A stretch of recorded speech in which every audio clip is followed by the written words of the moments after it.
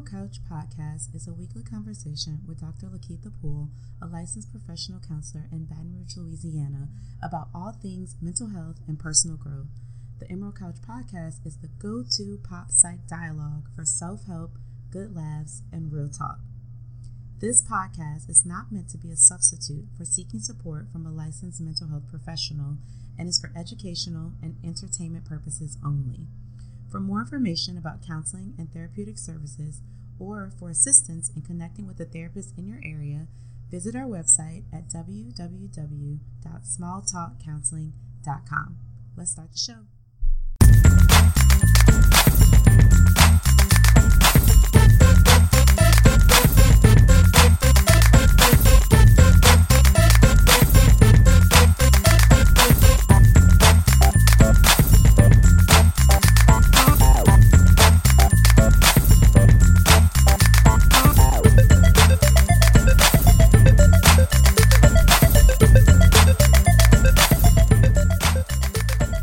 Hey everybody, welcome back to another episode of the Emerald Couch. This is your host, Dr. Lakeitha Poole, back with another episode. As always, thank you so much for continuing to listen and to support.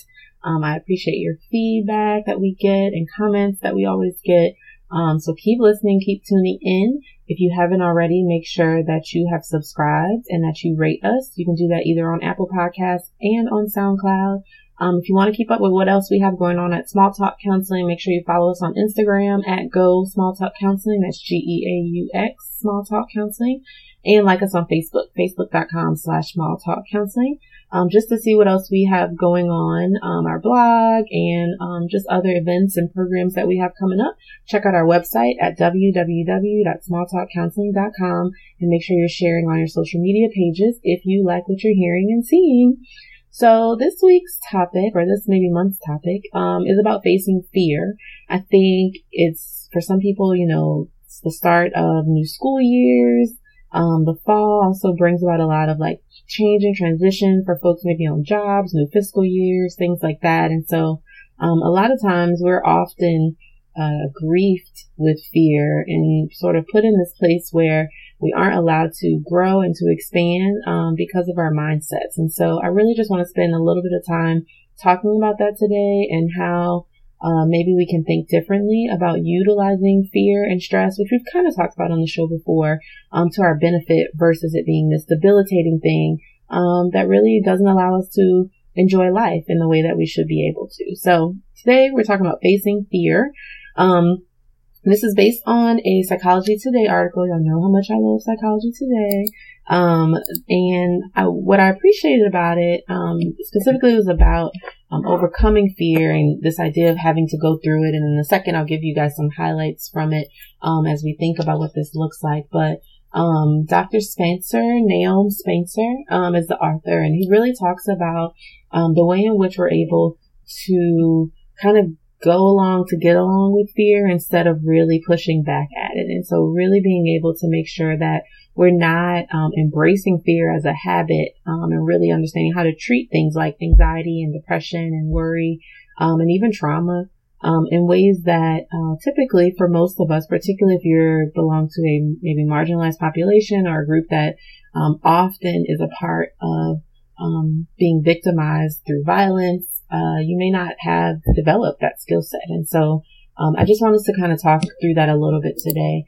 So some of the things that kind of stood out to me, and obviously in thinking about some of my clients that I have and cases that I see, when we sort of think about anxiety, we always think about sort of the manifestation through maybe our behaviors or our cognition, so the way we think.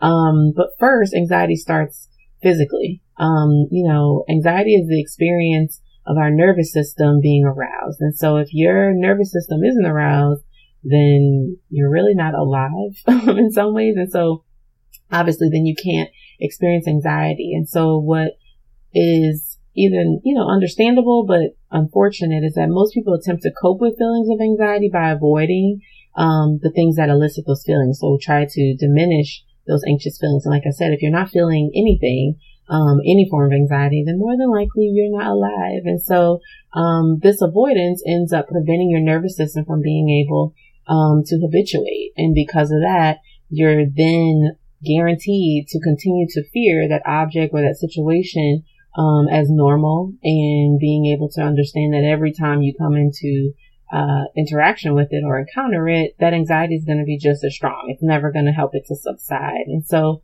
our goal is to make sure that over time we're not generalizing avoidance and generalizing things that stimulate anxiety for us, because at some point you'll begin to, avoid in other life areas, and soon enough you'll be living sort of in this prison of not being able to do the things that you want to do in life, whatever those pursuits are: a business, going back to school, starting a family. And so we don't want to live like that. We do not want to live in fear. So as we think about how we face fear, when you think about the things that you avoid, and usually it's because it scares you in some way, oftentimes that leads to this feeling of failure. And so every time you avoid that feared object or situation, your anxiety actually gains strength.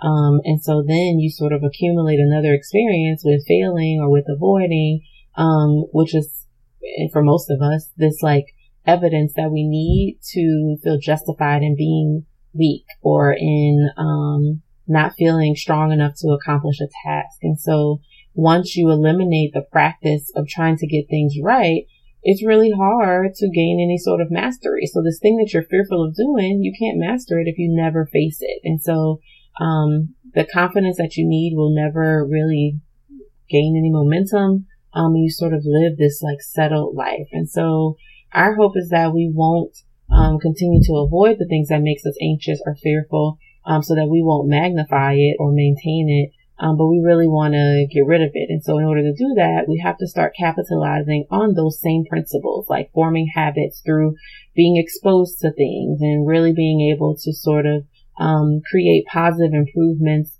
through things like therapy, of course. But I mean, therapy is also about the habit, right? So I tell clients all the time that it's not anything that I am doing as their therapist that is allowing them to be successful and see their life shifting and changing. It's them forming the habit of taking the things we maybe talk about in therapy, putting them into action in their daily life outside of the therapy room, and then getting to realize that they had that power all along. And so when you expose yourself in that way, it really entails facing your fears, and of course makes the adverse feeling of having to do that very short and very minimal. And so the long-term goals that you have, end up being things that that short-term discomfort is a part of. And then you actually end up kind of working through it much quicker, much smoother the more you do it. And so, I think when you start to think about some of the ways in which you go through anxiety, which is going back to the article, the author spoke about the fact that the only way to get out of anxiety is through it. And so if you're anxious about something, you will have to deal with those things. So for instance, I do not like spiders. I do not like terrible smells. And while these aren't things that necessarily I'm afraid of, I actually am afraid of spiders. I have to at least be brave enough to be able to be in their presence so that I can do what I need to do to get out of the situation. So if I'm afraid of something, so for other people that might be things like, they're afraid of elevators, or they don't like to fly. Those are things that at some point, if you don't expose yourself to it and repeatedly sort of push through those anxious feelings and that fear, you kind of never get to confront it, and you never get to move beyond it. And so you will then have to remember that it's important to stay in those feared situations with that heightened fear response until it begins to subside. And it will, because that's how our bodies work. We adjust and we adapt. And so putting yourself out there for the first time is actually the hardest. And once you're able to do that, you see a huge difference and improvement. And so a lot of times I think when we sort of think through, the long-term thoughts about how we're able to really get to a better place when it comes to facing our fears, really even understanding what are the things we're afraid of. And that's not saying you have to make a list of the things that you want to avoid or don't want to do, but exposure really works better than avoiding, like we just talked about. And so on a psychological level, confronting your fear instead of backing down brings about a sense of accomplishment and empowerment. And so every time you confront a fear, you gain power, which is why knowing what your fears are important. And then in those same moments, your anxiety loses strength. So then you learn to say things to yourself like, okay, I can tolerate this, or this might be difficult, but it's not impossible, or this isn't the end of the world. Like, I'll be able to push through this. And so every time you confront those fears, or you face those fears, or you use positive self-talk, you accumulate evidence of your ability to be able to cope with whatever it is. And so you're able to tell yourself things like, well, I did it yesterday, I'll do it again today. Or I got on that plane, 3 months ago, I'm going to do it again today. And so being able to really think about that is important. On the behavioral level, doing those repeated actions help you then develop the skills. So that's where the coping part also comes in. It's not just about the way you think, but behaviorally being able to master things like we talked about earlier. It decreases the chance of failure in the future, which then reduces the need to be anxious or to worry about not accomplishing something. And so the more we form these habits, the easier it becomes to really be able to understand how intense fear can be, but also how it kind of robs us of really good experiences. And so just to kind of bring this chat to a close, really thinking about, some of these important details, exposure, learning new skills and techniques, really being able to understand that anxiety is usually tied to core fears and worries, and identifying what those are, because those can be long list of things. Being able to understand that the sensation that fear creates in us is really about habits. And so being able to sort of disrupt those habits while improving your ability to be emotionally literate is really, really important. And so just learning how to navigate, manage, and work around fears that you have is important. Obviously, I'm a huge advocate of utilizing therapy in order to do that and really talking about that. That does not mean that you have to be in therapy forever in order to start that conversation. You can actually, particularly if it's a specific fear or phobia, work on that directly and be done with therapy if that's what you want. But if you feel like there are long-term, long-standing thoughts or worries, then you really need to take some time to address that. So again, in the most biased way possible, get you a therapist, and figure that out. I understand that the exposure part of it is not easy, but living sort of in this prison where you're avoiding things, or you're constantly, at sort of in this place of despair, about your anxieties is not good either. And so that isn't really living life. And so the short-term discomfort that comes with, putting yourself out there and exposing yourself to the things that you fear is a small price compared to the valuable long-term asset of really being able to live a life that's, free of fear, feeling empowered, and really feeling like you can accomplish the things that you really, really want to do. So that's our discussion for today about facing fear, dealing with anxiety, thinking about it. If you have more questions, please let us know. Shoot us either an email. You can ask a question through the Ask Dr. LP section. Or if you are looking for a therapist in your area and you need possible referrals or recommendations, please feel free to also reach out and let us know. So we'll take a quick break right there, and we'll be back with our signature segment.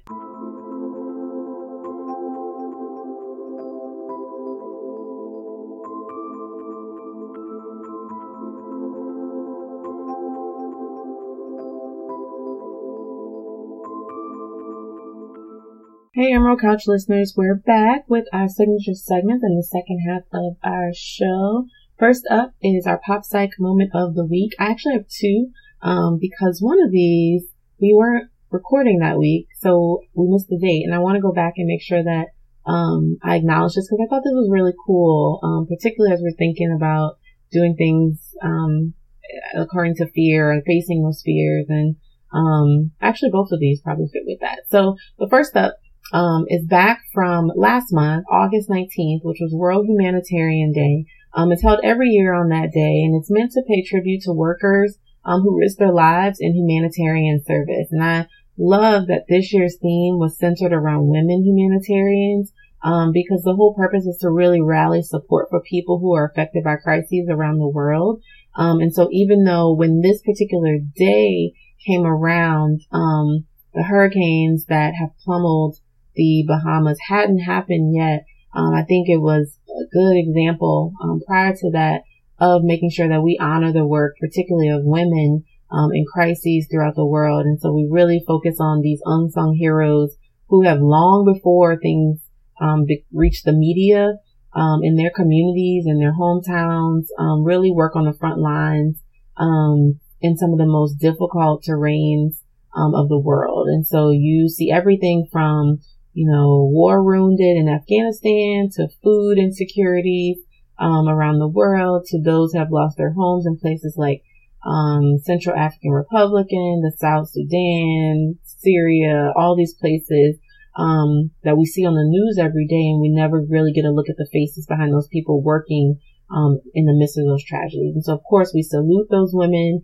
who are aid workers from across the world, and of course rally around those people who are in need. And so because women make up such a large number of those who risk their lives to save their lives with others, they're often the first people to respond and often the last to leave. And so obviously these women deserve to be celebrated. They're needed now more than ever to continue to strengthen our view as global humanitarians and our response. We should really all be thinking about what we can do to help when things happen. And these are like future world leaders. This is what really being in leadership is about. And so, we hope that those women continue to dedicate their lives to helping those people affected by crises. But more than anything, I hope that many of us who are listening to this and who are thinking about these women, really figure out how we want to dedicate our lives to helping others. And, so of course we want to celebrate them. We want to honor them. And then we want to get involved. And so we missed that date because we weren't recording on that date, to be able to celebrate it. But I did not want, to not recognize and honor, especially after what has happened, here, in recent weeks in the Bahamas with the hurricane. So, I definitely just want to make sure that I continue to shout out those women for World Humanitarian Day 2019. So that's our first pop psych moment of the week. Our second is special to me because I'm a huge fan. But rumor has it that in December of this year, famed phenomenal singer Adele will be releasing her latest album. And so what's interesting, I was talking with friends about this, is that Adele has this crossover power and ability for people to really think deeply about how they even release music based on kind of having life things have to have happened in order for her to do so. And she's always said that in interviews. She'll make music when she has things to write about. And so I feel like in some ways for her, she has that kind of Mary J. Blige effect where the stories are very real and then people relate to them so well because they're so authentic. However, they're often tied into sad life occurrences. And so what we know from a pop culture perspective is that Adele has, she's a mom now, which I think has changed since her last album. She also recently went through a divorce. And so that's new. And so she is a good example. We've talked about facing fear of like that epitome of what it means to move forward and kind of live beyond fear. We know that things like divorce is hard. We know that new motherhood is really difficult. And the criticism that comes with both of those from other people who have no clue what you're going through. For her to be able to sort of face that and then also use it, obviously, to continue to advance her career while giving other people examples of hope and moving forward. This is what I meant earlier when I was talking about exposure.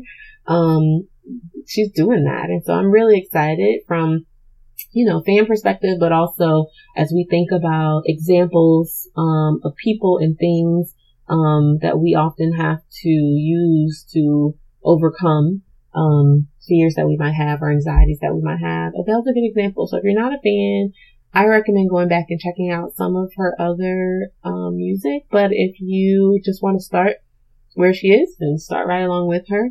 So I do hope this rumor is true, just for the sake of having another example of utilizing life stories to be able to combat things like anxiety, depression, worry, newness of life transitions, all those things. So shout out to Adele if the rumor is true. If it's not true, I hope it's coming soon.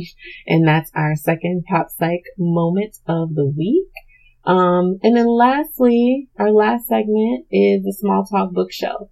So I'm super excited about this. It's my latest obsession. For those of you who listen to the show all the time, you know that this segment is about what I'm reading, what I'm exploring, what things are affecting, I guess, my own life and mental health and well-being. And so I think a few episodes back, maybe a few months back, we talked about that Small Talk is venturing out into doing interior decor and design that's specifically centered around wellness. And so I was really excited about this opportunity because we have a huge project that's coming up, and this is playing a really big part in it. But this week's Small Talk Bookshelf is a website known as Joybird. That's JOYBIRD.com.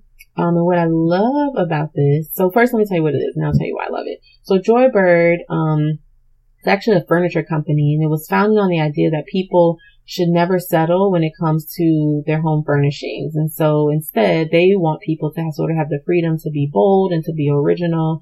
And so they create custom made and kind of curated furniture pieces that are built to meet the needs of whatever their customer would like. So if you have a unique taste or you like bold colors, you can get it through Joybird. They have high quality products that are meant to last for a lifetime. And so what I really, really love about it is this concept of like being able to create joy and well-being in all life areas. And so we strive to do that at Small Talk. And so of course, when I discovered Joybird, and again, as we're working on this like top secret, but not so top secret project that I'll tell you more about at the end of the year or closer towards the end of the year, Joybird has definitely been a part of that. So I'm super excited about being able to see how their pieces will fit into this project for us, and really being able to have something that represents what it means to live a quality life based on being well and based on creating spaces that feel good. And I think that that's really, really important for all of us. You know, we did a brief episode on interior decor and what does it mean to really have therapeutic design be a part of that. And so I'm super excited about what's ahead. So I'm literally on the Joybird website all the time, just looking at ideas, looking at other, customers, like photos to see what they have done to create these like well spaces, and spaces that are good for quality of care and health. And so I'm excited for us to get to also create our own. So if you've never checked it out, make sure you do. Again, that's www.joybird.com. If you want to know more about my latest obsession, and that's also this week's Small Talk Bookshelf. So that brings us to the end of another show. As always, if you have questions, make sure you submit them to us. You can do that on Instagram, Facebook, our website, or email us directly at info@smalltalkcounseling.com. On the website, there is a section that is denoted as #AskDrLP, where you can submit questions as well directly about maybe today's topic or other topics, and we will read them on the show. As always, I appreciate you guys for tuning in. So many great things ahead. I can't believe how quickly the year is going. It's September already. So we got a lot of work to do, but lots of exciting things coming up. As always, make sure you like, follow, and subscribe. Submit your questions to us. And we thank you so much. And we'll see you right here next time on the Emerald Couch.